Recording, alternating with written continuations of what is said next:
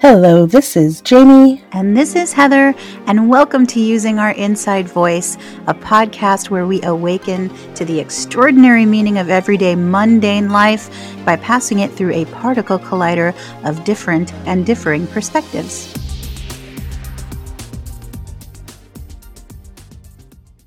So today we're using our inside voice to talk about the haunted and the hereafter. We spoke about our time as paranormal investigators to some degree in episode 5, titled How We Got Started, but it's always fun to revisit, and there's so much more to discuss.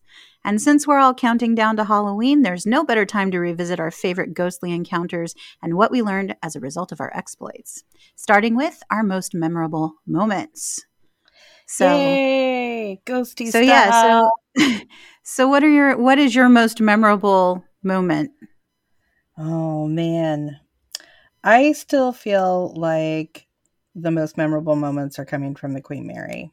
I think it's where we spent the most amount of time and we got to know the spirits there.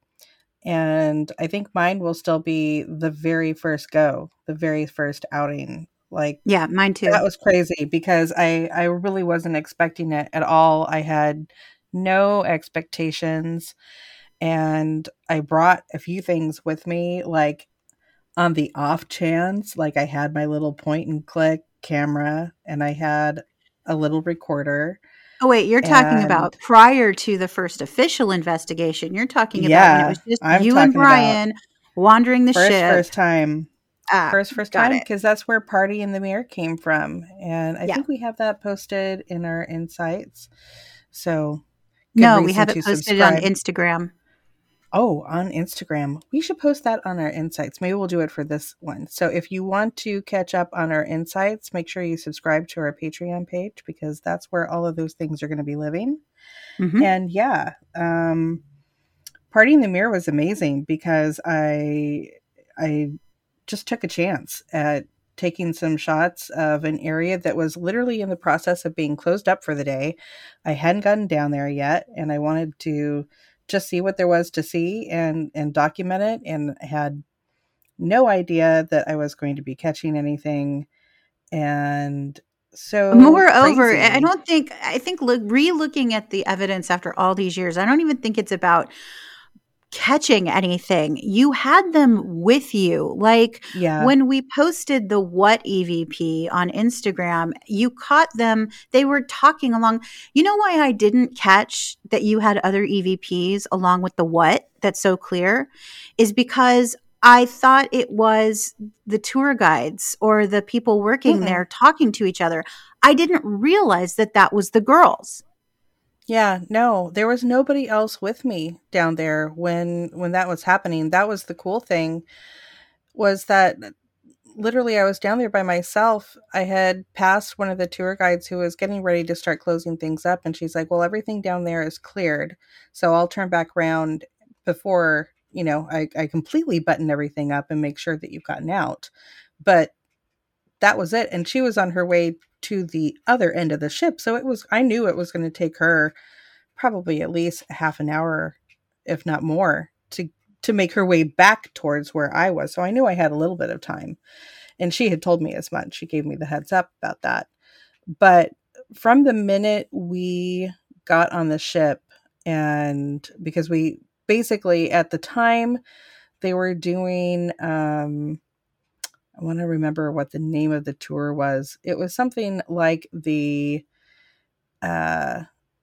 A-class Haunted Encounters tour. And it basically gave you access to their quote unquote scary ghost show, the regular, which I think that's the Haunted Legends show, is like the scary version where they have like the special effects. Yeah.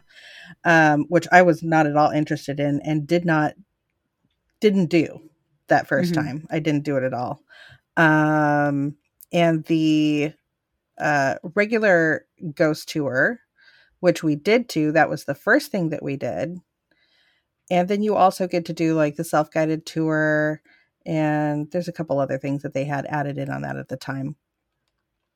And so that was our first time going back to the ship. And God, I hadn't been on the ship since I was probably, God, I think 10 or 11 at the very most was probably the last time that I had been on the ship. And I had been on it several times before when I was younger. I know we remember a lot of the same exhibits from when we were younger, like the Jacques Cousteau and Mhm. stuff like that. But yeah, we went on really just to get a feel for, what was happening paranormally, because that's something that we were starting to get more curious about and wanting to actually do things like investigations. And like I said, we had a recorder, I had a little point and shoot camera, and the minute we started the the regular ghost tour, I remember feeling something with me. We had come out of the Royal Theater where they used to start the show and rounded the corner, and I could feel a little hand on in my hand. I had my hand just by my side, and it felt like what it feels like when a little kid grabs your hand.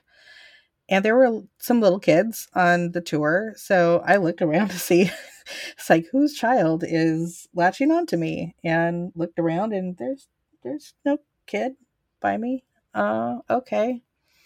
And I kept feeling it. And I remember there were a couple points in the tour where either the tour guide was talking about like a spooky story, or, relaying something that was maybe a little more scary or involved death. And I could feel the little hand squeeze, and I could feel the little, like if a little kid grabs your hand and then grabs your arm at the same time to like snug you in. And I'd look down again and there was nothing. So I had her with me. And when I say her, I mean Jackie, because that's who we came to realize that's who that was. Mhm. But I had her with me for the entire tour. And the thing that got me about that was, at that point, the route that they were taking, the last stop on the tour was the observation lounge. And I thought it was hilarious because she let go of my hand right before we crossed the threshold into the observation lounge. And it was like she knew that that was not a place where she was supposed to go. She was too young for that. Because the observation lounge is the bar. Is the bar. It's it's Right. it's the adult place. And I thought that was hilarious. And in all of it, if I think about it, in all of our years investigating and all of the times investigating, I never felt her once in the observation lounge. I would feel her in the hallways next to it and right up to, but never inside. So that was one of those cute little things that we could always look back on and go, "Aw, Jackie, you little bean, acting like a little human, just not going where she's not supposed to." And again, it just the whole location, it never disappointed. So No. like that first time really set the bar high because so many things happened. Not only did I feel her, but I got the picture of the party in the mirror, which is amazing. And again, that is posted on Instagram, but we'll post it again in the insights page for this episode on Patreon. But such a good shot. And I almost chucked it. I looked at that and didn't see a damn thing. And had Brian, my husband, not walked behind me and went, "What's that?" I would not have known. I didn't pick it out at all at first. And once we opened it up, I was like, "Whoa, you gotta be kidding me." And then we went and we tried to debunk it. We took, what, like 125, 200 frames Yeah. in different angles around the same spot Mhm. with, different conditions and different settings. Could not recreate that. Not at all.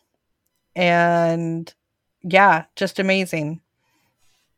So yeah, that first visit just set the bar really high, and I can honestly say that it never disappointed. There was always something there. Always something, even if it wasn't getting, a great piece of photographic, evidence. It was fantastic EVPs, or just on a personal note, whatever we were feeling, Mhm. and especially in relation with the people that we were around. When we started investigating with other people and other groups, it wasn't just one person randomly feeling something. We'd all pick up on things, and in different places, but at the same time even. So it was, it was always really interesting, and I am itching to get back on that Well, and ship, and I cannot wait. going back to debunking the party in the mirror photo, it turned out, um, because we had gotten also another photo that was crazy. It looked crazy, Mhm. and we called it Ghost Jacket. And we couldn't Yeah. understand because one of the displays was a set of bunk. Was it a set of bunk beds? It was It was a set set of up bunk sort of like beds. World War II time. Was Yes. that it? But there were but there was plexiglass. Well, hold on now. So Okay. when she gets this picture, you look at it and it looks like there's this like almost like a denim jacket hanging off one of the Very corners neatly of the bed, folded. very neatly folded. And we were like, what? And this is the same time she catches the party in the mirror. And so when we went back to debunk both of them. And it turns out that the ghost jacket picture was a reflection due to the plexiglass in Yeah. front of the display. There was a picture opposite the bed to show exactly what it would have looked like during the time that it was supposed to represent. The setup was And a supposed to cityscape. represent. And the Yeah, and jacket a ended up being cityscape. part That's of right. the cityscape. It was the weird lines in the cityscape and just the way the picture had turned out with the reflection, it looked just like a jacket hanging off the side. It was Yeah. incredibly perplexing, and at first it was the one that was more amazing to me than the party in the mirror because the party in the mirror was so WTF that I was like, nah, Yeah. nah, that's not a thing. No. And then when we went back to debunk it and we realized there's no plexiglass in front of the party in the mirror diorama or whatever you want to call it, the setup, what we realized was that the only way to try and recreate that shot with actual people was to position them inside the display. Inside the display, there's a pony wall that's about, came up to, kind of right above my belly button. So pretty short pony wall. And they would have had to have been right in front of that pony wall and to the left of me. And that blew my mind Mm-hmm. Yeah. when I realized, and we must have stuck, like, we stuck our hands on the other side there, just trying to get something to show up in the Mm-hmm. same angle. And these displays, I mean, those displays are still there. They haven't touched those things in years and years and years. I doubt that anybody even really goes down there and cleans unless there's, like, a piece of trash or something makes it on the other side of the pony wall. And in that case, I'm pretty sure that it's probably just a grabby claw is used to nab it out of there, but I don't think anybody hops the wall and goes in and, like, wipes things down and repositions stuff, because it is the exact same things that have been in there the entire time. And you know it, that was nuts, trying to figure out how in the hell you would position something to make it show up where it showed up, because it reflected in two different places because of the angle of, two mirrors. There was a mirror straight on that had a, it's like a trifold mirror, Mm-hmm. but they're very short folds on the side, Right. and then an oval mirror that is closer. And because of the way those sides on the mirror that was straight ahead were positioned, you could see the reflection of the oval mirror in it. And they showed up in like three different places. And then my arm showed up in three different places. And I'm like, well, that's my arm. And that's what I thought it was at first. When I first saw it, I'm like, just like, oh, well, that's my arm. And then Mm-hmm. Brian's like, no, no, no, no, no. That's your arm. But what's that? And what's that? And what's that? Mm-hmm. And it's like, Right. my hair? And he's like, no, because this is your hair. And I'm like, oh, shit. Holy shit. Right, because the little girl who showed up in the picture looked an awful lot like you. Yeah. It She really had did. wavy She looked, hair.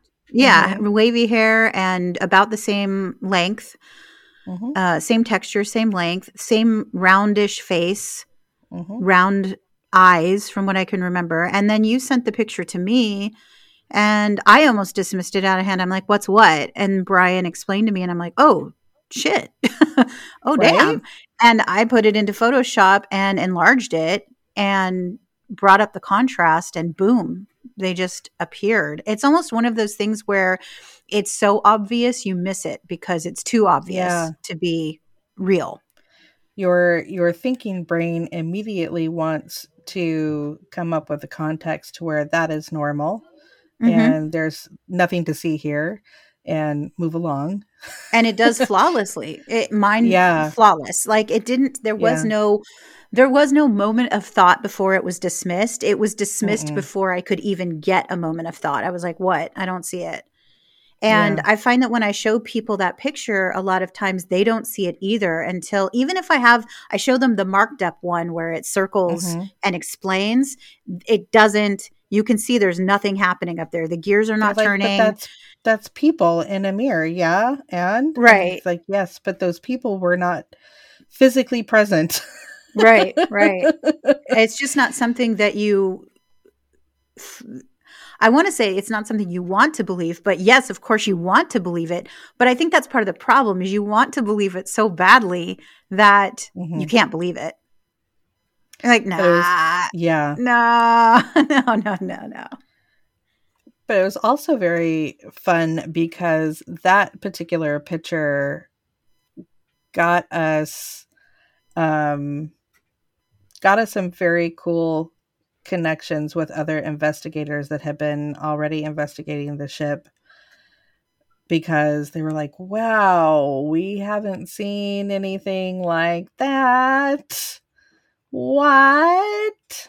And so I think that picture has actually made it into 3 or 4 independent books about Queen Mary hauntings. I I know, actually yeah. I actually saw when I was at CVS the other night, I was looking at their Halloween aisle and they had a couple of books. And one of the books was The Ghosts of the RMS Queen Mary. And I was like, Oh, nice. so help me. If our picture is in this book without permission, I am going to take action. Luckily, it was all like sketches. Uh-huh. But they had Stark in there. Oh, did they? Awesome. Yeah, they had his story in there. I didn't read it. I should have gotten it, but I was in a bad mood and I was like, meh, meh, meh. Who So I is didn't get it. also in that picture, or we're He pretty is, yeah. sure We're is pretty sure, that's yeah. that's who we have. Well, that is who we have identified anyway as the other individual in the party in the mirror picture. And Stark was the second class officer at the time of, well, he was like the end run of the wartime through 1948, if I remember right. And he had an incredibly tragic death. He had gotten a cold and had no sense of taste or smell and ended up accidentally drinking what amounts to be dry cleaning fluid. One of the other crew members uh, nabbed a bottle out of somebody's cabin that looked like a liquor bottle, and it was not liquor inside the bottle. It was this horrible cleaning fluid, and he lived about 48 hours on the ship afterwards, and then unfortunately passed away at a stop. Um, they took him off the ship, took him to the hospital against his will. He was a stubborn SOB. Was, is. Um, is still a stubborn SOB. And yeah, that was his tragic story. But he is very much this was actually fun because this was one of the first instances for me where I got to stretch my genealogy legs a little bit and do a little research and found that, You um, mean Jamieology legs. yeah, and it was cool because his entire family was a seafaring family. So it was not surprising that he showed up to continue his work.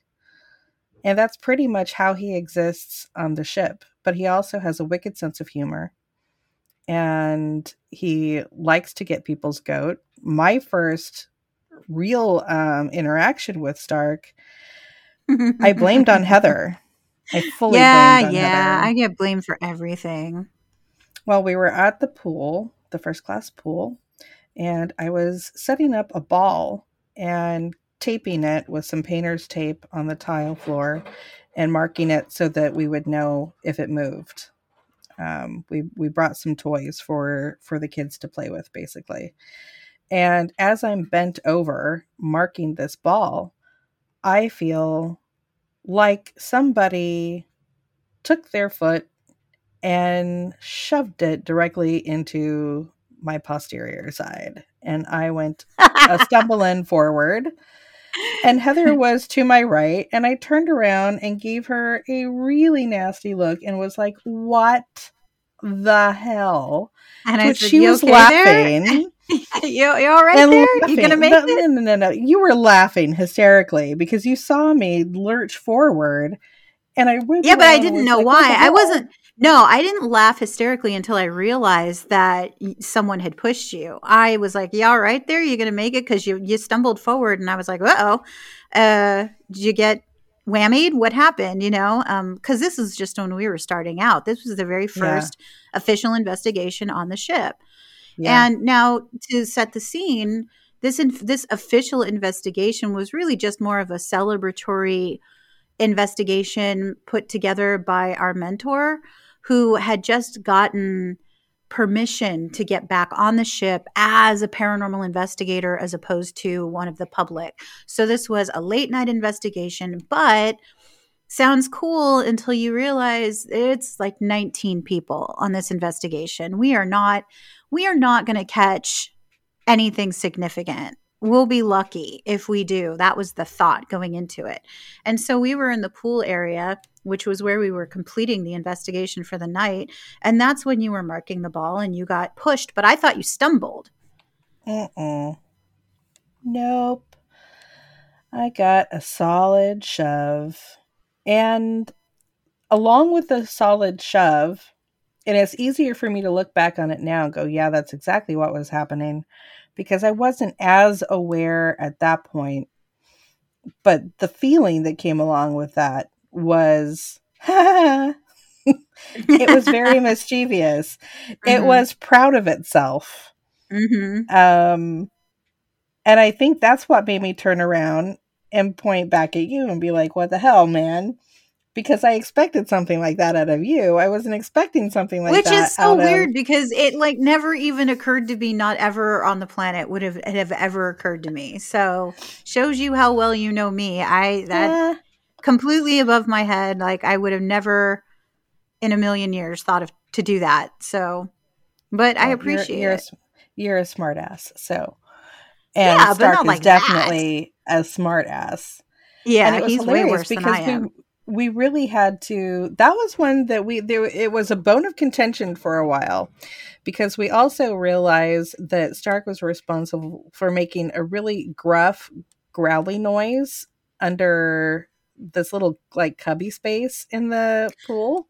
Well, and the way we realized that was he was the Bob Davis, who was the man who set up the investigation and invited us.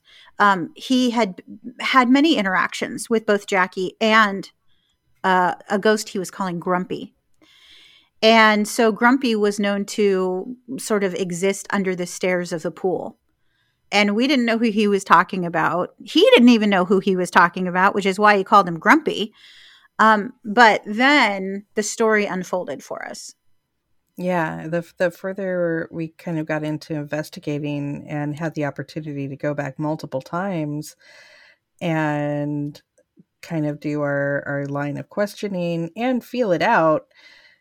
Over time, we started to realize, well, wait a second. Well, we This asked energy straight is, up. yeah, we asked, but I think we also knew a little bit before. That's how we knew to ask. Yeah.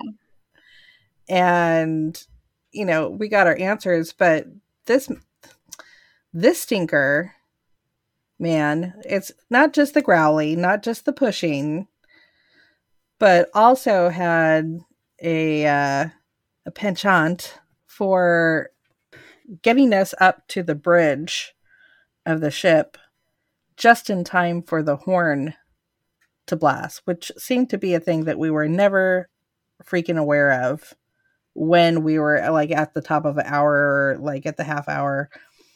And all of a sudden we get taken on this wild goose chase where we feel the energy and get zoomed through the ship, and Now, we'd of course, always end up. this was later on. This was not, this was a couple years after we had been going to the ship regularly, Yeah. investigating. You kind of get to know, first of all, I always tell people paranormal investigation, it's a gateway drug. So after a brief pause in the audio, I went back and checked in a little bit and realized that we did kind of leave off a little bit of what we experienced at the Queen Mary, and not just at the Queen Mary, but in all of the places that we've investigated and have kind of checked out. And I think it's kind of an important step. And that is figuring out what kind of haunting or interaction that you're dealing with, really. And for the Queen Mary, it's a very cool situation because you have the ship itself, which the ship itself is, it's this big metal box basically that's floating in salt water. And so it is a huge superconductor of any type of energy, and that makes it a prime candidate for that kind of that portal slash vortex slash paranormal superhighway, which also includes not only its actual physical makeup, but the amount of history that it carries with it and the kind of transitional vessel, which I know Heather had some good points on that particular front. Do you want to explain that? Yeah. So the ship, she was born out of a forced coming together of two huge ocean liner companies. And that was as a result of the Depression. So here you have these two competing energies trying to bang out another ship, and the Depression hits. They have to join together financially or disaster strikes for And we're them. talking about the Cunard and White Star lines, And which White Star were lines, yeah. huge. Like that is the business at that point in time. And that's one of the reasons why I think historically the Queen Mary is so important to us, because this is the last remnant, even though the Cunard line is still existing in some way. This is during its glory days, and it's literally imprinted in its DNA the same way we carry the experiences of our ancestors. This vessel is carrying the imprint of these two giant factions coming together. Yeah. And so not only that, she was a transitional space. She was designed to be a transitional space to ferry passengers to and from certain locations. And then during her career, she transitioned once more from a pleasure liner to a warship. And not only are you talking about the transitional energy of conveying passengers and prisoners of war, but you're talking about the transitional energy of war in general. Not just a wartime, but being painted gray to be a battleship. Completely different use. And then after that, she's reconverted into an ocean liner. And when she comes and she docks in Long Beach for her permanent mooring, they don't really know what to do with her. So part of her is a museum and part of her is what? A transitional space, a hotel. Yeah. And when you have theaters, hotels, planes, trains, anything that's moving back and forth or has a lot of people temporarily staying there, you get a buildup of energy. Absolutely. And we have discovered through that that the types of interactions we had on the Queen Mary really, really kind of floated the spectrum. And I think that is, again, one of those reasons why it will always be something that we like to talk about, always something that we like to return to, and a place that we'll always love to investigate in whatever way we can, because it opened you up to so many different types of experiences. There was definitely things that would be considered residual, meaning this is just kind of like a playback loop of an experience that had happened somewhere along its timeline, to there is also intelligent experience. So this is an entity or an energy that is directly communicating in real time, in real space, with you or with its surroundings in some way. And we also found, and this is something that we've kind of come to a little later, is that there's also experiences that came together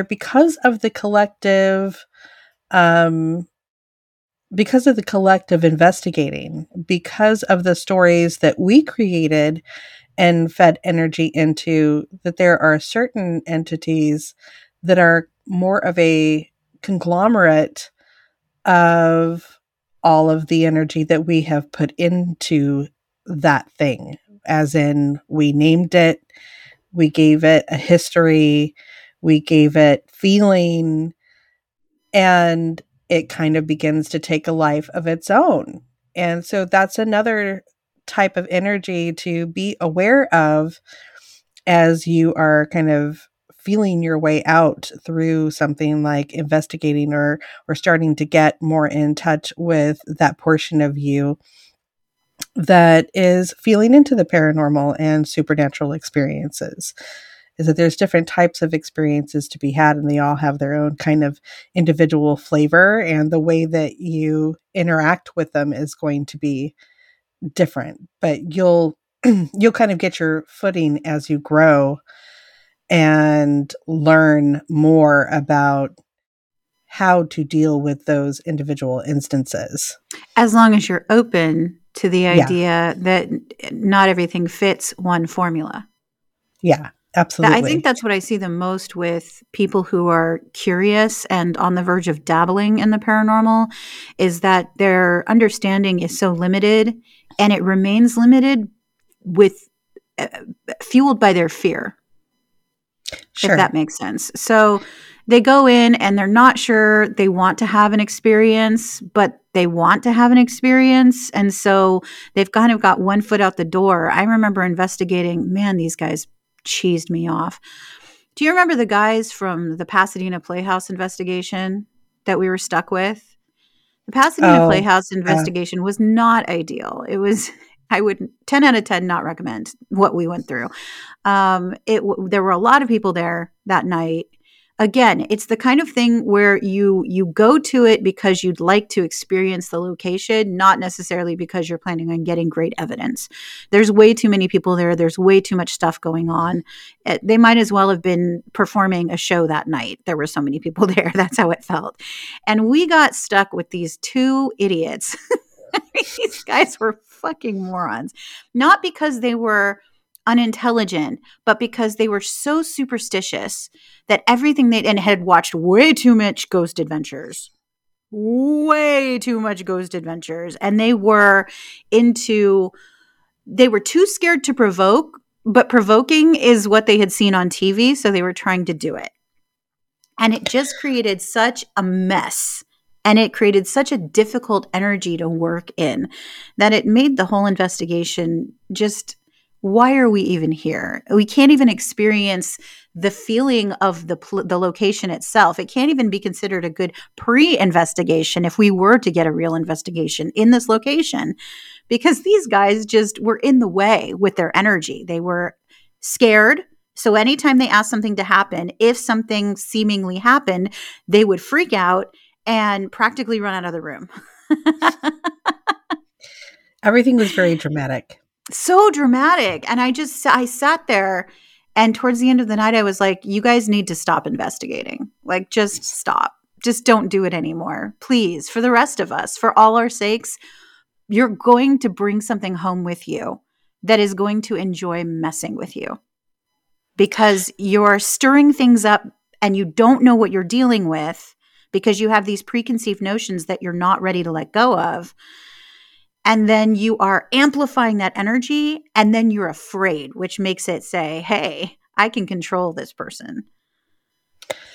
And I kind of like to put in my own 2 cents about that and about that kind of ghost TV.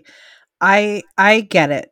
I get it that it is entertainment, that these channels and these shows exist for entertainment purposes, that it draws in a lot of crowds to channels that maybe wouldn't have had that kind of success had it not be for something that was so sensational.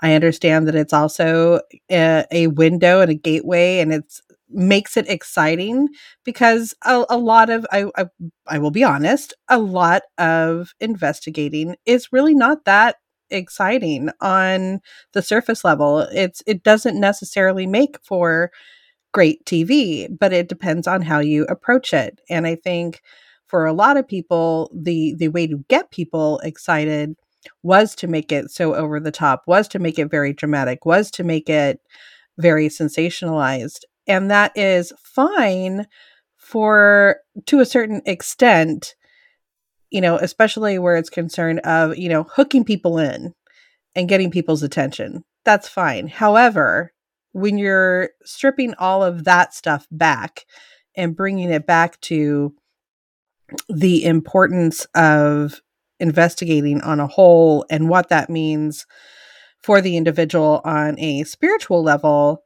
um, when you're sitting in that pocket of fear and you are moving through an investigation, sitting in that pocket of fear, you're creating a situation for yourself, just like Heather said, that it's not a good situation to be in. And Right. as fun as it may be to watch some of those shows, and we have met a lot of these people, and their persona that they show on TV is not always the persona that they carry in real life. And some of them are very nice people, and some of them are just, they are who they are. It's part of their personality. And I'm not dissing any of those shows except to say it's not a good model for investigating. Because simply you're inviting things in to your personal space with the feeling and with like an attachment to the fear that is driving it. It's it's just not a good place to be in because you are just further amplifying that as you go. When you do things like provoke, you kind of have to stop and ask yourself, when you go into these places, you're basically in their home, you're in their space. Even if it's at a home and it's a home haunting situation, most likely these are the people who were here before the current owners got there. So it still was at one point their space. And so how would you feel if somebody came into your house, into your space, and started screaming and yelling at you and demanding of you to act like a circus pony? It's that's not cool. And so we've never really subscribed to that kind of investigation. It's not our thing. If it's your thing, I have we both have our own feelings on that, and I don't want to harp on it, but good luck to you, because that's it generally just does not make for a good situation. But and it's also the same kind of energy. Like I worked in the metaphysical field for several years in a situation where I was getting people coming in and having face-to-face conversations on a daily basis. And People would come in wanting things to help them with things like curses. And although, although I get it to a certain extent, especially historically speaking, the thing is, nobody can mess with you unless you allow it. And that is what the fear pocket does. Sitting in that pocket of fear means I have something to be afraid of. I'm not protected. And you're opening yourself to that energy. You're allowing it to come in. You're inviting it to come in by putting yourself in a vulnerable space. So one of the first things that you have to do is realize that nobody has access to you unless you open yourself up. And it's not always that you do that knowingly. Sometimes you're doing that again just out of being in a fearful state. So one of the best things that you can do is just to reclaim your space, reclaim your own energy, reclaim your own personal power in any of those situations. So if you find yourself where you're experiencing something at home or you're experiencing something in an area where you spend a lot of time and you do feel fearful, kind of check in and do it. I know that I'm afraid of this thing, but why am I afraid of it? Am I just afraid of it because I don't understand what it is and I don't know what it is? Do I think it's going to harm me? And then you kind of have to check in and go, well, has it harmed me so far? And how has it harmed me? Have I gotten a shove? Well, did it hurt me? No. Was it a little scary? Yeah. But for somebody who maybe can't communicate with you verbally or in a, serious face to face manner, maybe something like shoving or making a sound or, sometimes even the scratching is just a way of getting your attention, of getting a point across. And one thing that we determine also kind of in our course of investigating is that this is a very difficult thing to manifest, for spirit to manifest in a way that is so super interactive. You're talking about focusing energy and pushing through the veil is kind of like, we decided it was kind of like a membrane, like a drum. So imagine trying to, put your hand through something that's stretchy and kind of thick. It's malleable, but at the same time, it's hard to push through. It's hard to break through.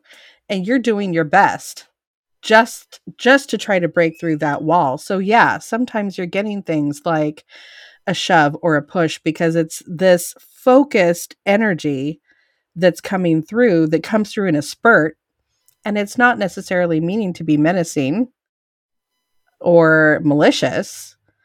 It could It's just be just an expression of frustration. yeah, exactly. Usually it is an Exactly. expression of frustration. Usually it is, I've tried so many ways to communicate and I don't know how to work this because I think, I don't know for sure, of course, but I imagine that many spirits who are in the in between um, are have a greater tie to being in the body than out of the Mhm. body. And so they're still trying to interact with this physical world as they did when they were in the physical world. But they don't have the limbs, they don't have the vocal cords, they don't have the tools that we have to do that. So they have to try and make that happen somehow. And I'm sure that there is probably a huge learning curve. And it requires, often it's kind of like figuring out how fast, how much pressure to apply to the gas pedal. How sensitive is it? Yeah, exactly. It's like learning to drive. And it's like, and as you kind of progress in your ability to pick up on more subtle energies, they have to work a lot less. And they are able to communicate in what feels like a much more intelligent and kind of holistic way. and you will start to notice a lot more. And but it's not scary anymore because it's not such a huge event. And I think the other thing that people take for granted is you assume that if there's some sort of haunting or interaction, that you're interacting with a with a whole person, with a whole spirit. And sometimes that's not even the case. A lot of times we found that you're really just working with a fragment of an individual. You're I working would with a contend slice. I would contend you're always working with a fragment of an individual. I don't Yeah, think there is a ghost out there that is a whole soul stuck in the in between. I think these are shedded aspects that were shed there you by go. a person that now remain in that space. And sometimes they remain in that space, like our Instagram meme said. Sometimes spaces hold on to energies, and sometimes energies hold on to spaces. Yeah. And of course, we meant that when a space holds on to an energy, it's more of a residual thing, but not necessarily. Sometimes Mm-mm. there's, because we're dealing with fragments, who knows what's actually going on. But I can guarantee you that a lot of people, the thing I hear most when we talk about Jackie, because she's so young and, she wants her dad and she wants her mom, people get really sad for her that she's stuck in that space, and they think of her holistically like you would a child. But it's not the entirety of who Jackie was. Jackie is many beings on this planet, and this is just one aspect of the being that she was, known as Jackie. And it's not the whole energy of that lifetime. It's just a 5-year-old fragment of that lifetime. That most And likely so really loved being there because most of the time she is so jovial and play-like, and she enjoys the time that she spends on the ship. You can tell it in the recordings, you can tell it in the feeling that you get when you're mhm. there. It's never really a sad feeling. It's never a feeling like, I'm afraid. It's it's one of adventure and exploring and wonder and playfulness. It's very playful. It's a very, very playful energy. But you'll find things like that over and over again where, and especially I think most of the time it's centered around, instances where it's supposed to be a younger individual, and people will often want to try to help cross over, and that may apply in some rare instances, but for the most part I think it's better just to understand why why that particular energy is sitting in that space. What is it there for? What is it trying to teach us? What does it want us to know? um you know what does it want us to know about it? Is there a story to tell? Is there a viewpoint to change? Is there a perspective to be gained? And that's always something to keep in mind no matter where you go. And Something that just came in about that is that the reason so many, I mean, you just said it. The reason so many people want to try and cross these spirits over is because we think of them as being in distress and needing help. But crossing over is not going to work unless that energy is aided in releasing the reason it's stuck there in the first place. mhm, If the purpose is taken away from the being for being there, then the being will no longer choose to stay there. yeah, But if that doesn't happen, if someone just comes in with their ego at the forefront, is like, I'm going to move on this spirit and I'm going to cross them over and they're going to be at peace. Um, I don't really think that that's ever going to work, not in any permanent fashion, because everything happens for a reason. These entities are in these spaces for a reason. And until that story is discovered, you're crossing over. You're just doing that out of ego. You're doing that to make yourself feel better. But it really doesn't have much to do with helping. exactly. And really it's just like anything else. You can't even even spirit, you cannot make it do something that it does not want to do. It's got to want help. Mhm. And most often it will ask for your help pretty plainly if Mhm. it needs help. And then by all means, do whatever you feel is correct for you in that moment. But very often we kind of confuse what is actually going on in a space or with a particular spirit or entity. And it's by kind of slowing down and opening yourself up a little bit more. And instead of going right to either the fear place or the, you know, fix it. I want to fix it. And it's like, well, there might not be anything broken. Well, and the So, interesting thing about both of those situations is that they're I centered. They're me mhm, centered. They're, I'm afraid, so I'm going to behave this way. Or I feel that they shouldn't be here, so I'm going to move them on. It's not mhm, always about you. yeah, If you have come to these spaces to interact with these energies, you have come with a handshake yeah, to interact with, not on behalf of, not just for you, but it is a handshake. And if they think that you're worthy of interacting with, then you are in now a different kind of conversation. Just as if this person were embodied in front of you, you may be using different tools to communicate with them.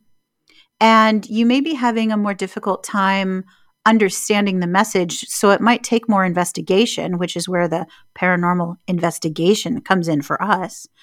But you're still having a conversation. You're still having a two-sided, two-way interaction. And that's yeah, something that really needs to be respected. And when you go into a place provoking and guided by your own fear, or guided by a well intended desire to release this entity from its prison, is if that's how you're looking at it, you're creating a narrative on behalf of another soul yeah, instead of allowing that soul to have its own narrative and giving it the respect that it's due. They're having an experience that, as we are embodied, we cannot relate to. So I see it as our job and our privilege to understand what they're experiencing from their point of view. yeah, yeah. I think that's really the point for us altogether, is to have that opportunity to interact with something that has something to teach us in a very unusual way, and in a way that helps us grow in our gifts and in our ability to pick up on the subtle energies. And that's, always something to keep in mind anytime you want to investigate, is just to be open to whatever is there. And if you feel yourself kind of, getting spooked, or and I mean, and that's natural. We've had moments where we're like, "Oh, fuck no." Like, this place Absolutely. is just an absolute no. Yeah. And it's normal to have, we're not always zen about it in the moment, but we've also learned not to let that run away, and get carried away with it either. We'll allow ourselves the moment of, "Oh, fuck no." And then we go, "Okay, but let's really kind of, sit down here for a second and figure out what this is before we get too carried away with the emotion of, of being freaked out." And that's just something that you learn over time. But I think there's so many examples out there of people who just, they go in, and that's what they've seen on TV, so they think that that's the best course of action. And we're just saying, there are other ways to do it. And it's, especially when you're just starting out and dipping your feet into it, it's best not to, just be respectful, just like you would with anything else. Just be respectful, be a respectful human being, and interact the way you would want somebody else to interact with you, even if they're kind of coming at you a little bit. Claim your space. Claim your space if it's making you feel uncomfortable. Hey, I hear you. I see you, but I don't play that way. So either you're going Well, to, interact with me, or I'm just not here for that kind of energy. and I I how yeah. fitting is it that the lesson that we learn by interacting with the living is the same lesson that we learn by interacting with the dead, which is it's Mhm. all about setting your boundaries. Mhm. If you are weak in the skill of setting boundaries with the living, don't go hunting down the dead unless you plan on working on that Yeah, skill. they will push you. They will find that button and they will press it for you. Mhm. Mhm. Um but yeah, man, we've had so many incredible experiences, and the Queen Mary, I think, will always be, again, our go-to because it's so vast. The kinds of experiences that you have are just endless, and it is consistent. But we've had some other fun experiences too, and some are really unexpected. Like, who expects to be pegged in the back with something off of a rack in Michael's? Right.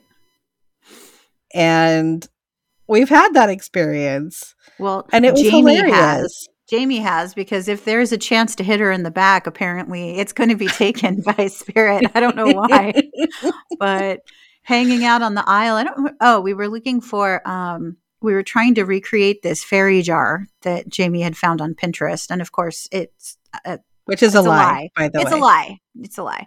But yeah, I literally saw this. What was it that hit you? Was it a pumpkin? It was around Halloween time. So it was It was like either, a package of foam things.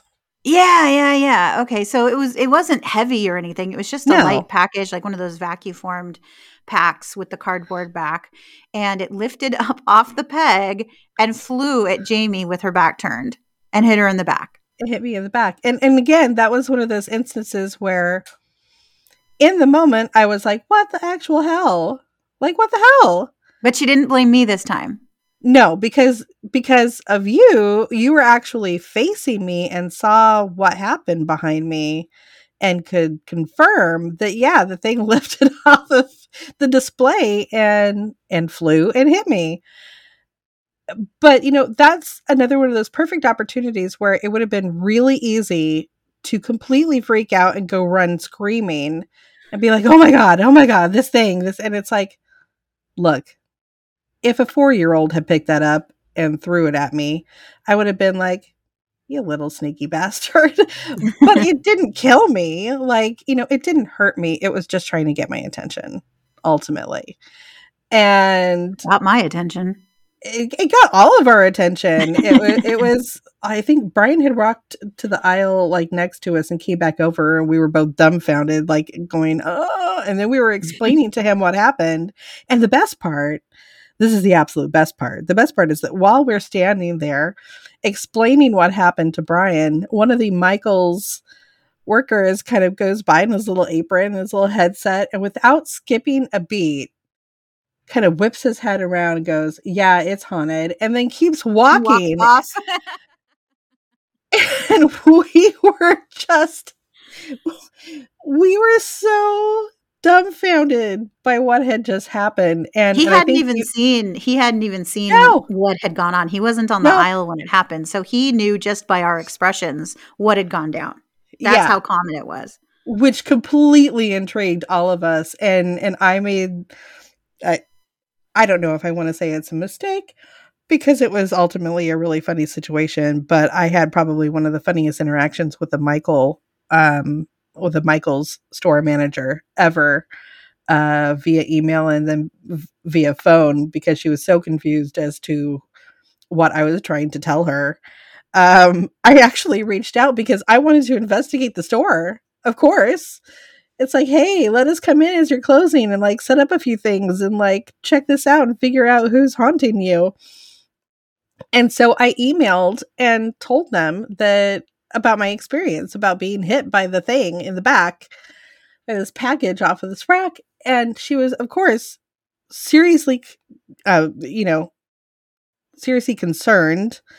And also overwhelmed and dumbfounded at what was happening and really didn't understand at all what I was trying to tell her. And so I was on the phone with her and she kept apologizing for something having hit me. I wanted to make sure that I was okay. And I was like, no, no, no, I'm fine. You don't understand. I'm fine. Like, I'm not going to sue Michaels.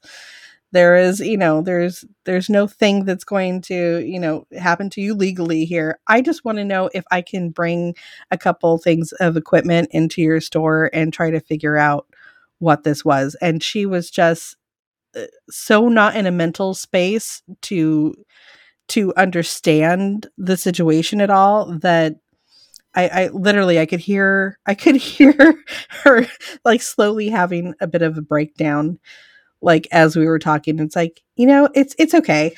Just never mind. Everything's fine. Forget Have I a said wonderful rest of anything. your day. But to the same, like I've been in that Michael's, oh God, hundreds of times since then, I'm sure. And I've never had an experience like quite like that again, but it does continue to feel like there's something there. Um, but yeah, just one of the most, that's probably the funniest and most bizarre experience that we had ever had. Mm. But I think mostly we used to do house investigations and we learned really quickly that we Ugh, did not want to get saddled with cleaning up other people's messes because very right. often that's what it ended up being is just either stagnant energy where people just weren't taking care of their stuff. By the way, here's my tip. If you move into a new location and you don't do your unpacking or you're getting rid of stuff that you no longer use within the first 6 months, expect in that 6 month to a year point that you will have some sort of paranormal activity happen. I can almost guarantee it because stagnant energy will continue to grow and multiply the longer that it has it's like it's kind of like it's growing and it's what's a good word for that? It's like it's almost like It's like a petri fermentation. dish. Yeah. It's like a petri dish. It's multiplying. The thing is that if you are taking uncurated stuff, let's say you're lazy in the move and you have a junk drawer and you don't feel like sorting through all of it because time is pressing, and you just transfer the entire contents of that junk drawer that you haven't looked at since, 2000 into a box labeled junk drawer, and it sits in your kitchen and never finds a home. That is an example of stagnant energy. You don't need all that stuff. You haven't looked at it in 20 years and it's sitting there, but it still has the energy of when it was useful attached to it and whatever was going on when that paperclip, as insane as it sounds, that dried up highlighter, all those things, at the very least, you're going to have a more difficult time unpacking. Yeah. For on an obvious level, no one wants to deal with the dried up highlighter and sort through the hairy paper clips. How did they get hairy? We don't know. It's a junk drawer. Weird things happen in junk drawers. But on a more esoteric level, what you're dealing with there is you're dealing with the mortar that keeps all of the bricks that you want to move in place. Yeah. And so you have enough boxes of stuff that you took with you because you didn't have time or didn't want to sort through them before moving into the new location. It's like cross-contamination. It's like hybridization. You're creating a new energy with an old energy. And there's no telling what kind of magic can occur as a result. It's going to manifest in whatever way it needs to manifest in order to capture your attention. And Right. sometimes that is just a matter of continuing to grow until you can no longer ignore it. Mm-hmm. And very often these will be, a junk drawer, a basement, a garage, a quote unquote spare bedroom or junk room, Former you know, storage unit. and people will often, close a door, shut a door and never want to go in there or feel very heavy or depressed or feel anxious when they go anywhere near it. And it's like, well, of course, because this is holding the energy of the things that you have not yet released that you need to release in order to move forward. This is the shackle around your ankle.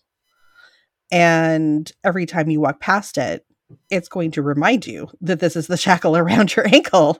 Right. Um, so and that's my 2 cents on that. And sometimes that stuff gets left behind. Sometimes if you move into a house and the people that were there before didn't move all of their things out. Now you're combining your things with their things. And now you have this whole other thing that's been created. And often this is where you'll find stuff like, people talk about things like poltergeists. And it's like, this is energy that doesn't have a place to go. It doesn't have, it doesn't have a way to really truly be useful. So it's just kind of manifesting in whatever erratic way it knows how. And mostly that's by stacking things and throwing No things. stacking. No stacking. No stacking.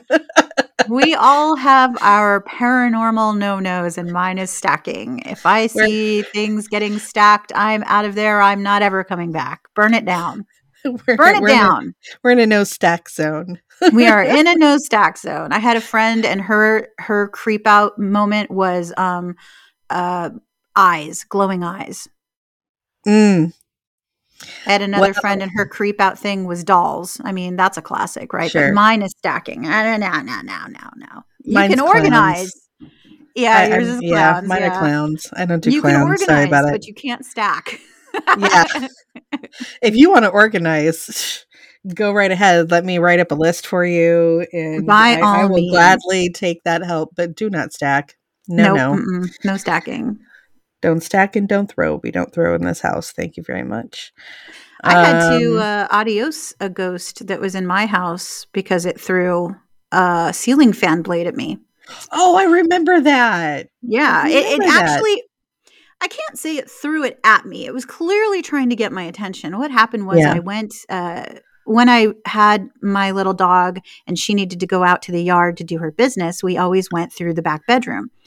And this one day she needed to go out, so I let her out. And while I was standing there in the doorway, I hear a very loud splack behind me.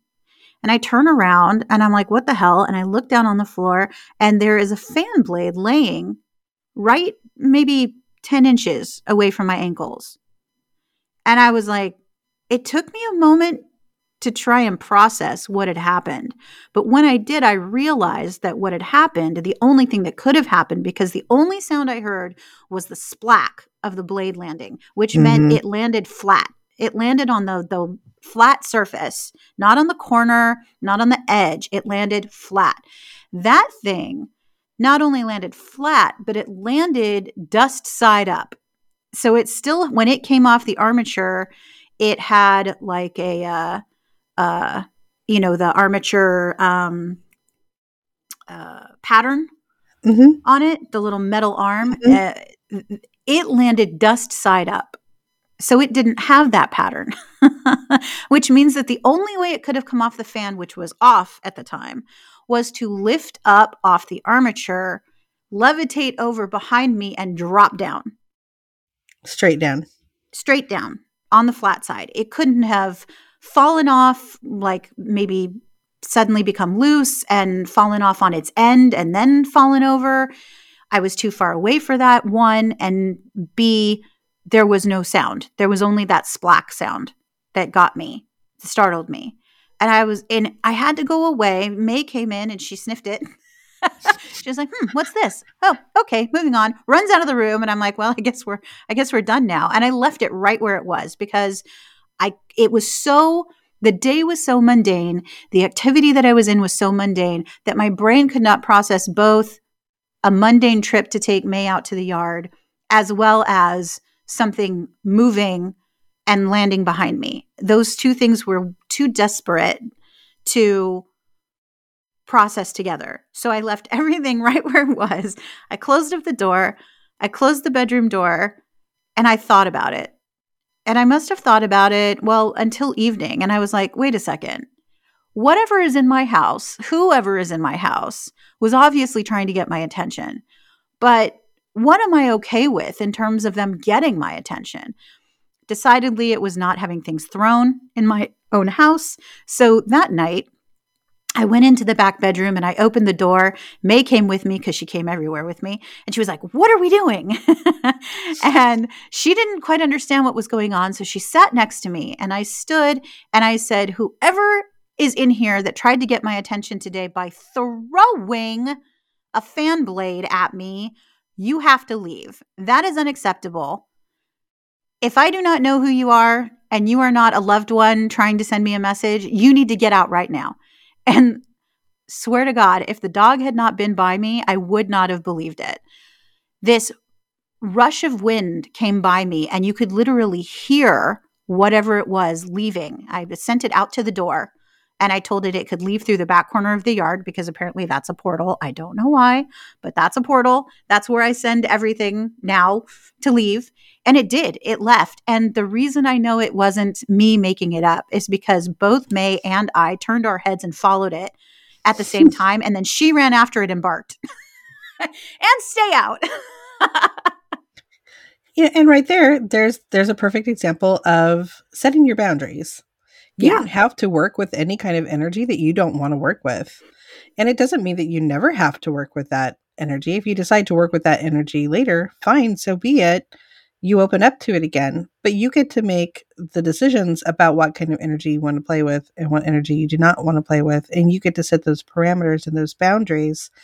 And it can be as simple as, I don't want to work with any energies that are not healed and well. Mm-hmm. I only want to work with the things that are for my greatest and highest good, and understand that if something comes through that feels a little, a little more creepy, a little more dangerous, if you have set that perimeter, that means that, hey, there's something that you need to work on that's centered around that. And that's either your perspective, or there's some sort of traumatic event that this is triggering, or, fill in the blank. There's something like that going on that you need to pay attention to. And if you're not ready for it, then you make the caveat of, okay, I know what I said, but I'm not ready for this energy right now. And I don't want to work with it. So time to move along until I'm ready for you. And it can be as simple as that. You can create a ritual for yourself if that feels more comfortable, if you feel like that's something that you need, but it's not necessary.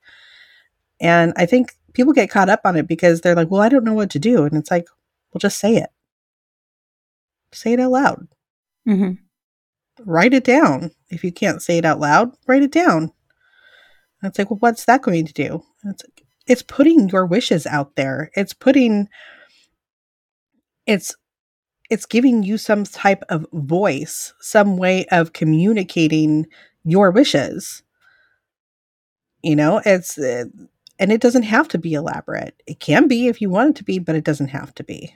Right. And that's a huge thing too in investigating. And I think, again, kind of goes back to not everything needs to be so blown up and dramatic or ceremonial. It can be, but it doesn't have to be.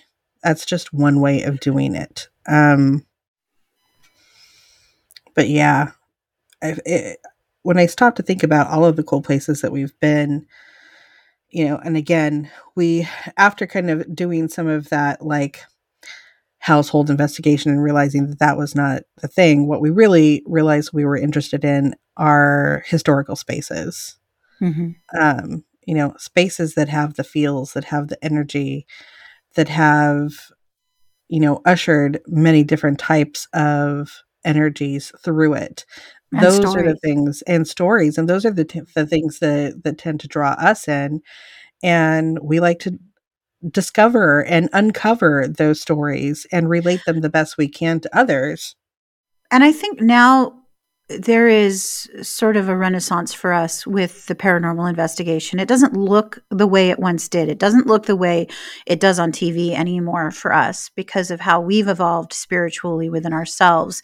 It's drawing us back to certain proclivities we had from a very young age that attracted us to the spiritual world to begin with.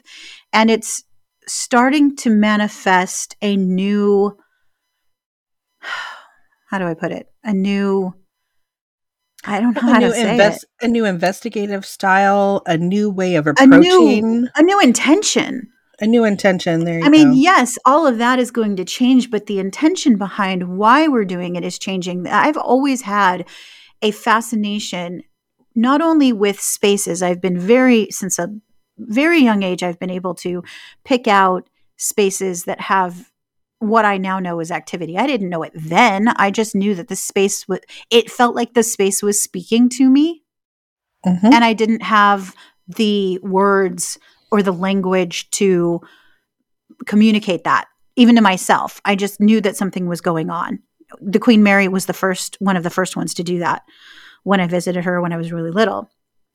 Um, but also, I have always had a huge respect and a passion for not just history, but the individuals who created and manifested into this 3D world. What did they bring to it? And Mm-hmm. there's no better way to really get an idea of what they brought to it than by talking to them directly. Yeah. And that's really why I like speaking with the dead. That's why I'm interested in ghosts. That's because they were here before me doing things, and I want to know from their perspective. I want to know how it felt. I want to know what they made. I want to know what's still important to them.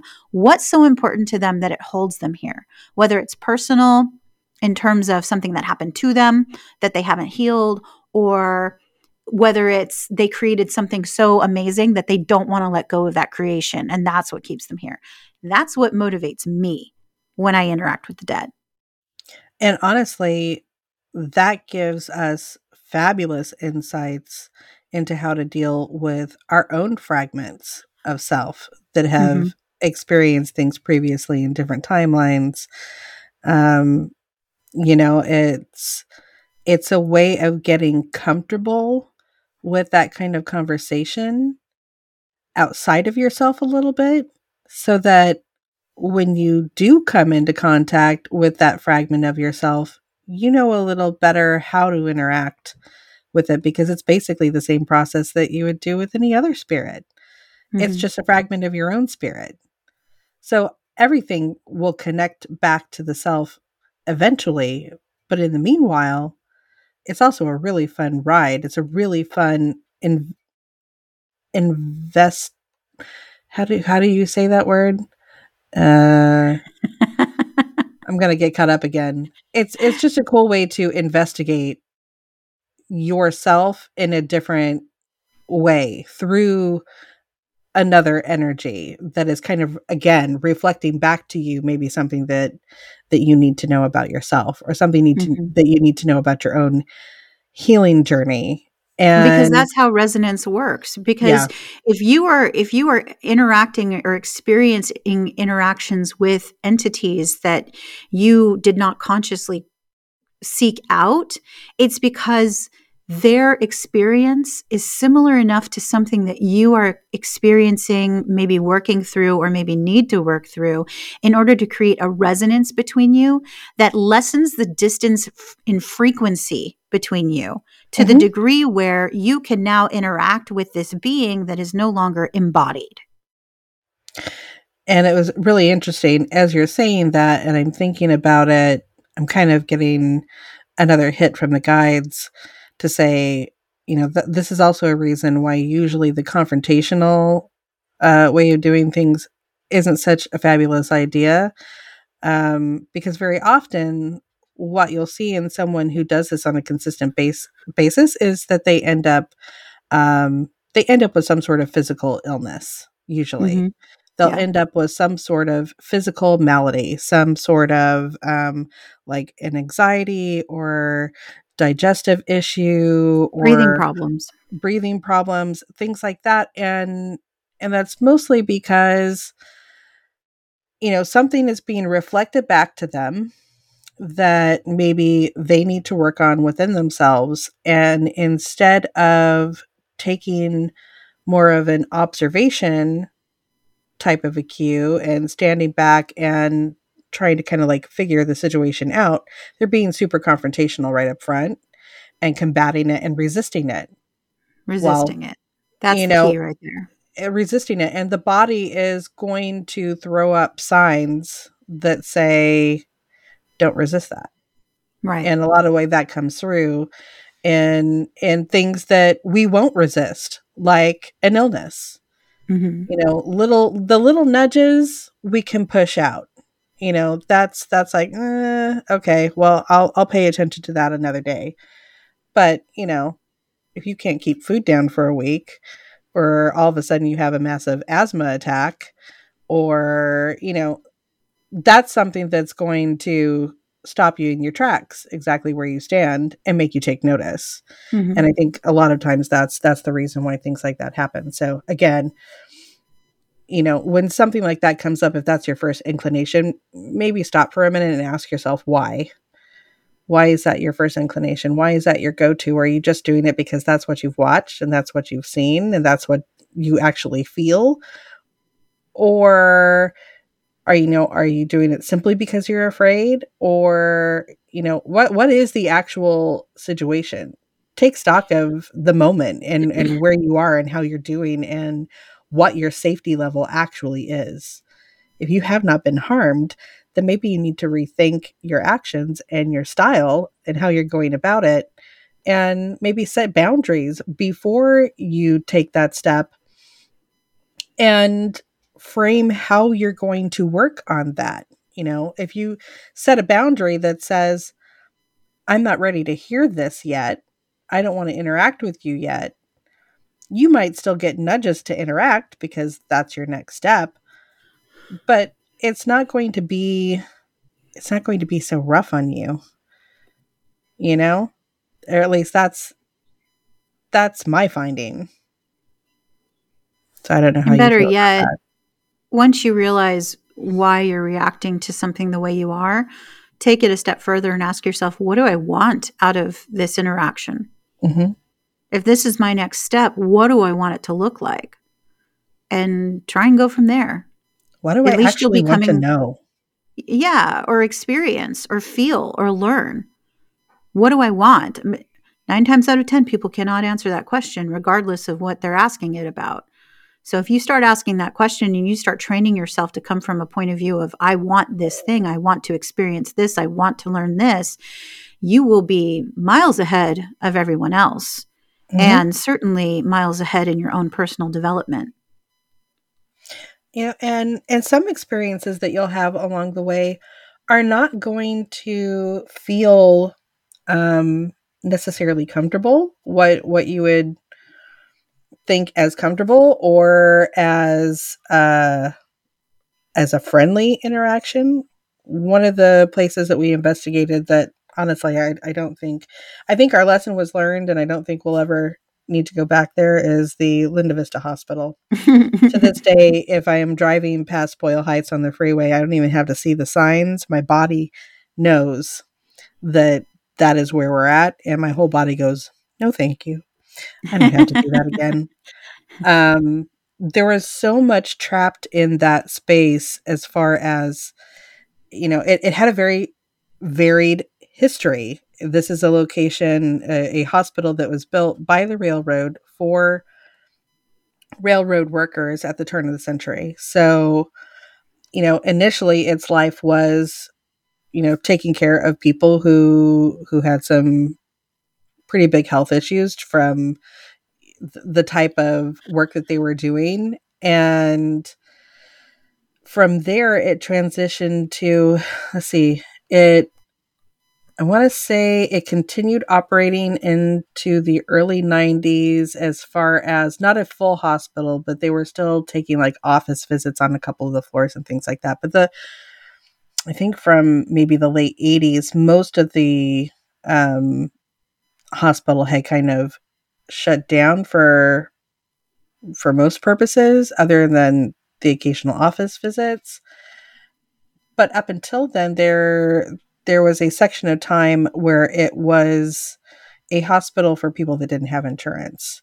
So it was seeing a lot of like street violence victims and things of that nature. So the hospital itself carried a lot of, very sad energy, very, hurtful situations, traumatic events.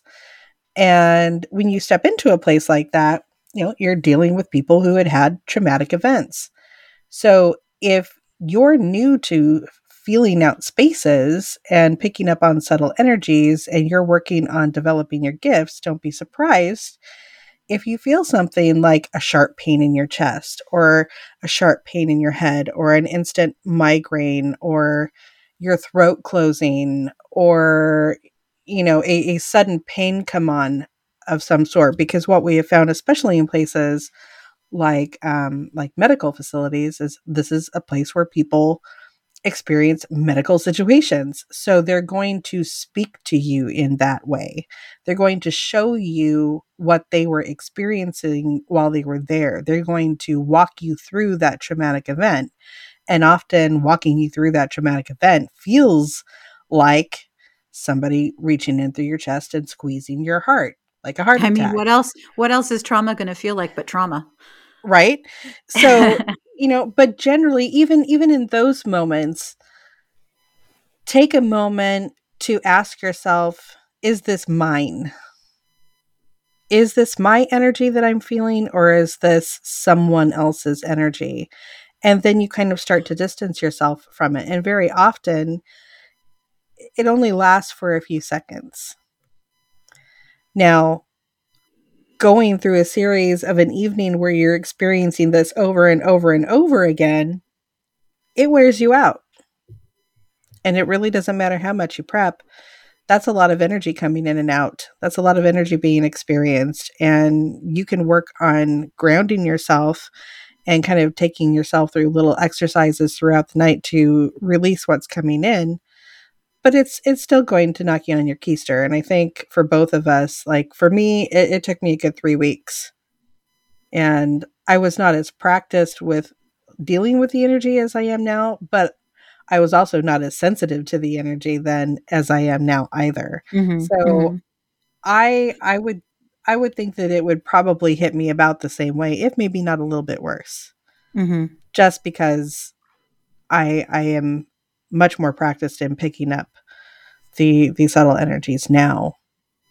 Um, so again, yeah, something to think of when you're going out on trips like this or looking for places to investigate. And honestly, if you're in the Southern California area, I think one of the best places that we could recommend, uh, that's, I mean, just pretty easy to access on a whole, is Pasadena, Yeah. because Pasadena has quite a varied history of its own. And unlike most places in the greater Los Angeles area, Pasadena has been really good at holding on to their history and incorporating it into their modern daily operations.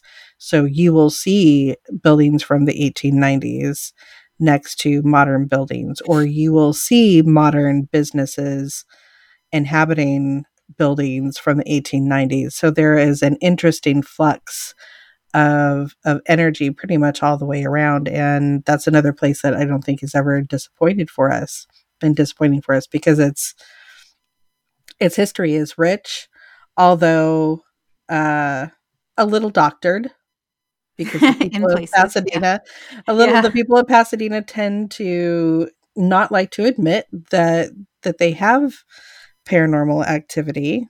Um, Or really negative history or negative of any history kind. altogether. Yeah. Yeah.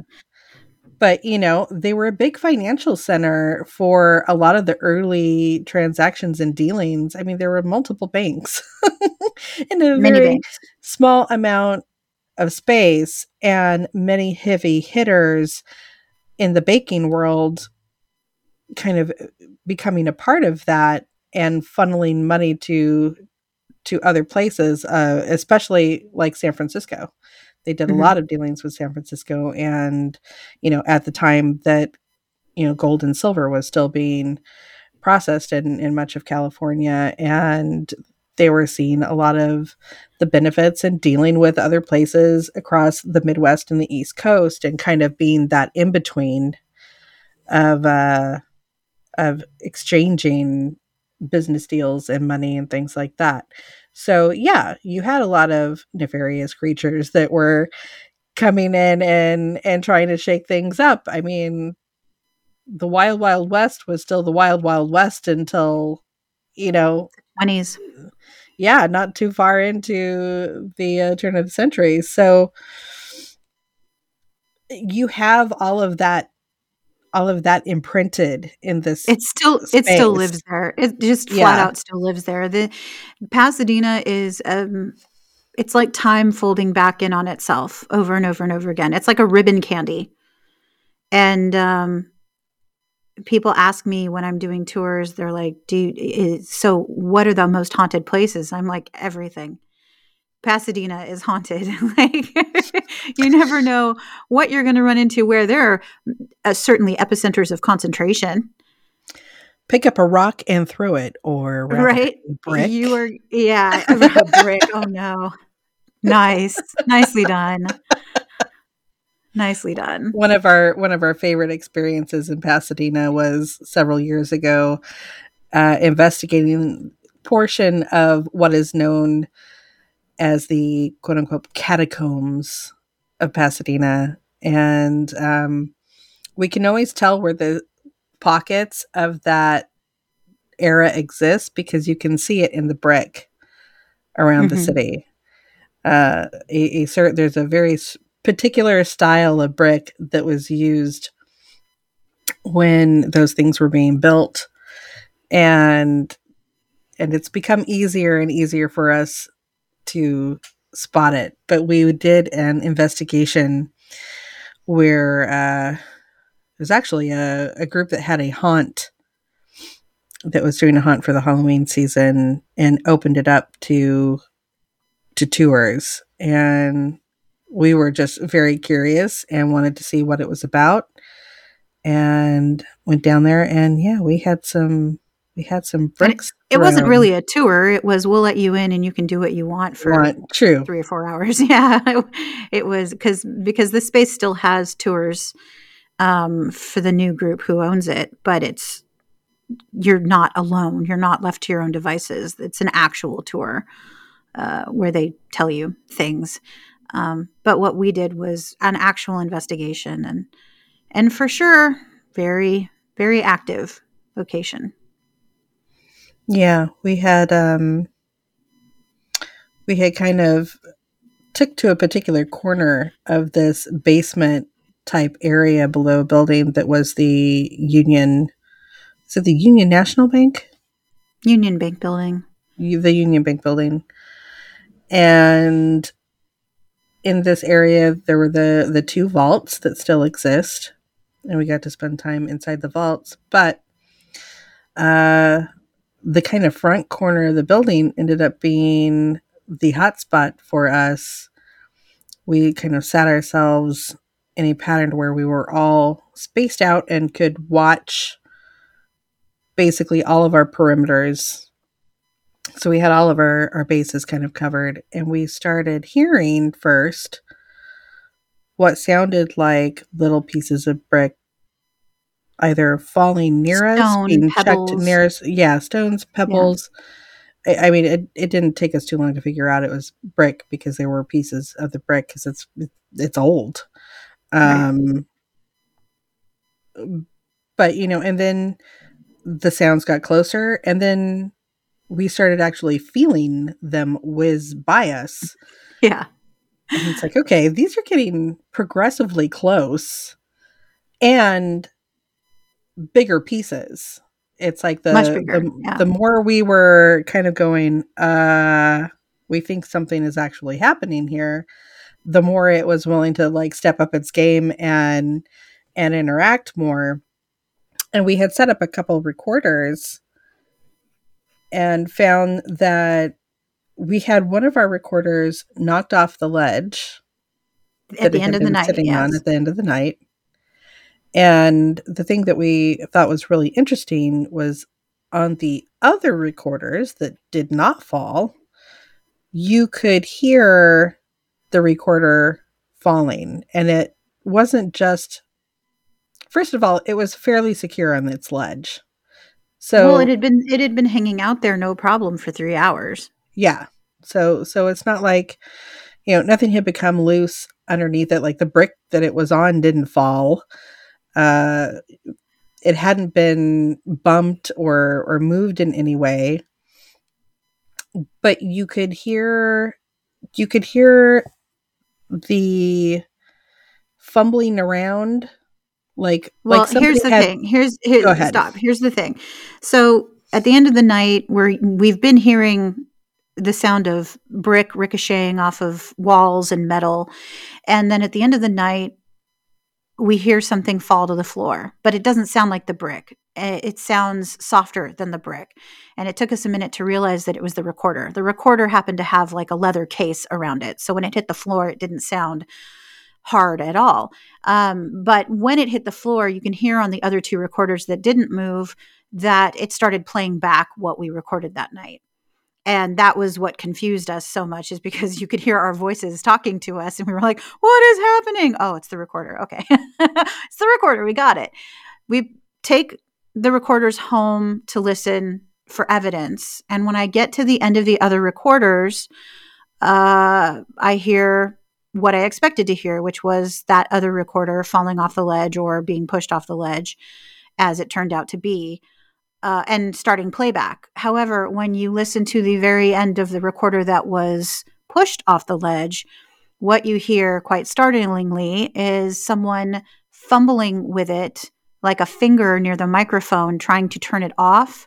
And that's the last thing you hear. You do not hear it moving from the ledge. You do not hear it landing on the ground. You hear nothing after shush, shush, shush, shush, shush of a finger.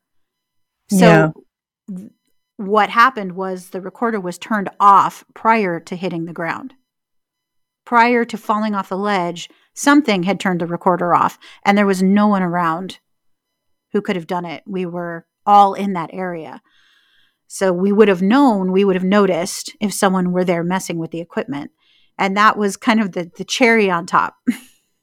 Yeah. But just the feel of the place. Some places you walk into and it takes a little bit for things to kind of ramp up and begin and like unveil itself to you or reveal itself to you. In Pasadena, you just walk into it. It's like, hey, you're in our house, you're in our Yeah. territory, and here we are. And if you're sensitive to it, you'll know it immediately. And that's really those are the kind of places that we're looking for nowadays. I think we're looking for places that already have a vibe, that already have a feel for it, that are already kind of emanating this energy that we're able to pick up on. We want to be in a place that resonates with us in a way that um is triggering our further progression in this area, our further growth, that's helping us to learn how to investigate in new ways and how to help others investigate in new ways and how to look at these spaces differently and maybe create some tools or use some resources in ways that maybe they hadn't previously. And that's kind of the exciting part for us, is to take the combination of what we have learned previously and the work that we have done as individuals and help shift that into kind of a new era of investigating, and in a way that brings in that self investigation that helps us turn more inward when we're looking at a space or a place or a spirit in particular, and teaching us better how to interact and gain more insight in that way. And I think that's what we're most excited to do next in this particular field. Yeah, that's what we're moving towards. I don't know how it's going to manifest yet, but something is coming. Yeah. Opportunities are coming. Whenever we talk about this, I feel it, and I'm curious as to what they are. Can Yeah. we have them now, please? Please Right? now. Can invite me into your space. That as here's the thing, as the space helps us heal ourselves, our goal is to help the space heal itself. Help it to release whatever it's containing to better quiet it and make it available to moving past its history. To really integrate, Yeah, integrate. to integrate everything that the space has been through Mm-hmm. to help it move forward. Because often, I think one thing that we've learned over the last several years is as we start to revisit all of these things that are coming back up for ourselves, all of these things that are kind of like our own residual haunting, our personal residual haunting, these traumatic events or these karmic events, or however you want to refer to it, that keep playing back on loop that we're experiencing again and again and again. These spaces hold that same type of loop energy. And as we're healing more as a collective and accepting more of the work of moving through that, then it starts to become that these places don't have a need to hold those traumatic triggers anymore. And when we step back into them, we're just going to continue to trigger that trigger. But this is a way of, once we can recognize it in ourselves, then we can recognize it in other places and go, okay, so if this is energy that is ready to be released from this space, then not so much a crossing it over or telling it to go, but Mm-mm. more allowing its own healing to take place and holding Right. space for that healing to take place if it Right. needs to, if it's the right time. Right. Um, and therefore no longer making it a trigger when it doesn't need to be, or at least allowing a new step in its own evolution, a new path, a new journey, a new, its own spiritual renaissance of sorts. Yeah, and I really think that this is key for places that are looking to um, whose agenda is for adaptive reuse. Mm-hmm. This is going to be big. I mean, a lot of people feel called to buy these historic buildings, but then have a very difficult time turning them into something new. And I think that if that is happening, there is a way through that, but it's probably not through ghost tours.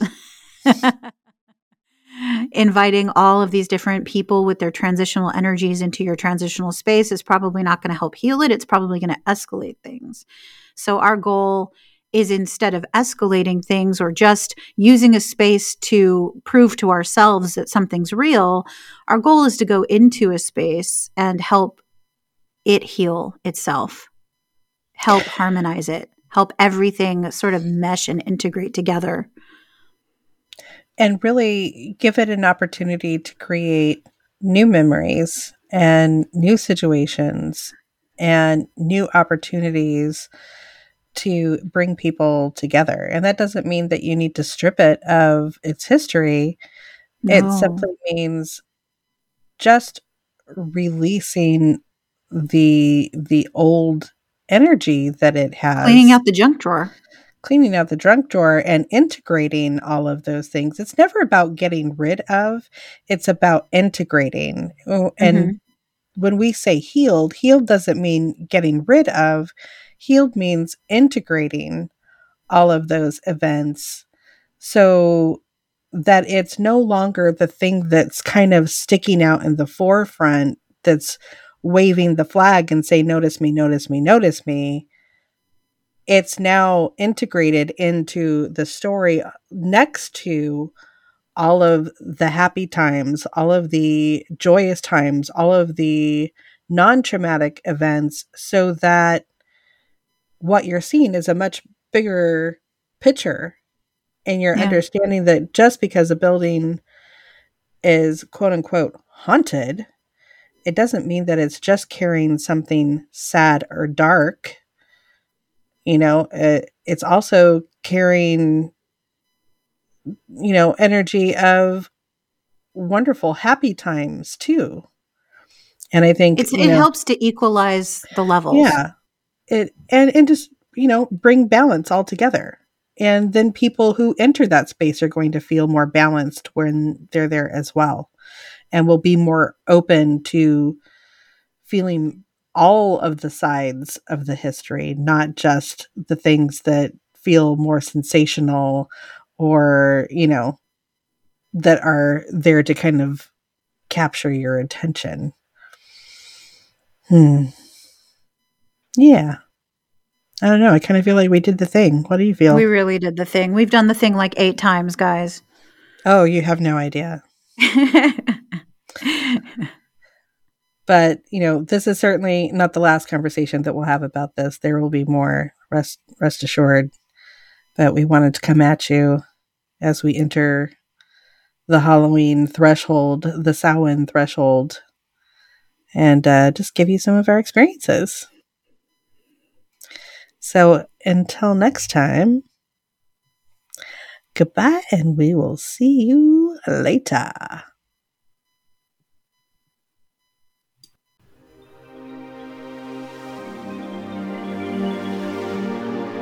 Our mission is to empower you. So if you have enjoyed the show, please like, comment, subscribe, and share. Help us appease the algorithmic gods, because it empowers us to empower others. And if you would like to stay up to date with our insights, downloads, and upcoming shows, check us out on Instagram by searching Using Our Inside Voice, all one word. And until next time, this is Jamie. And this is Heather.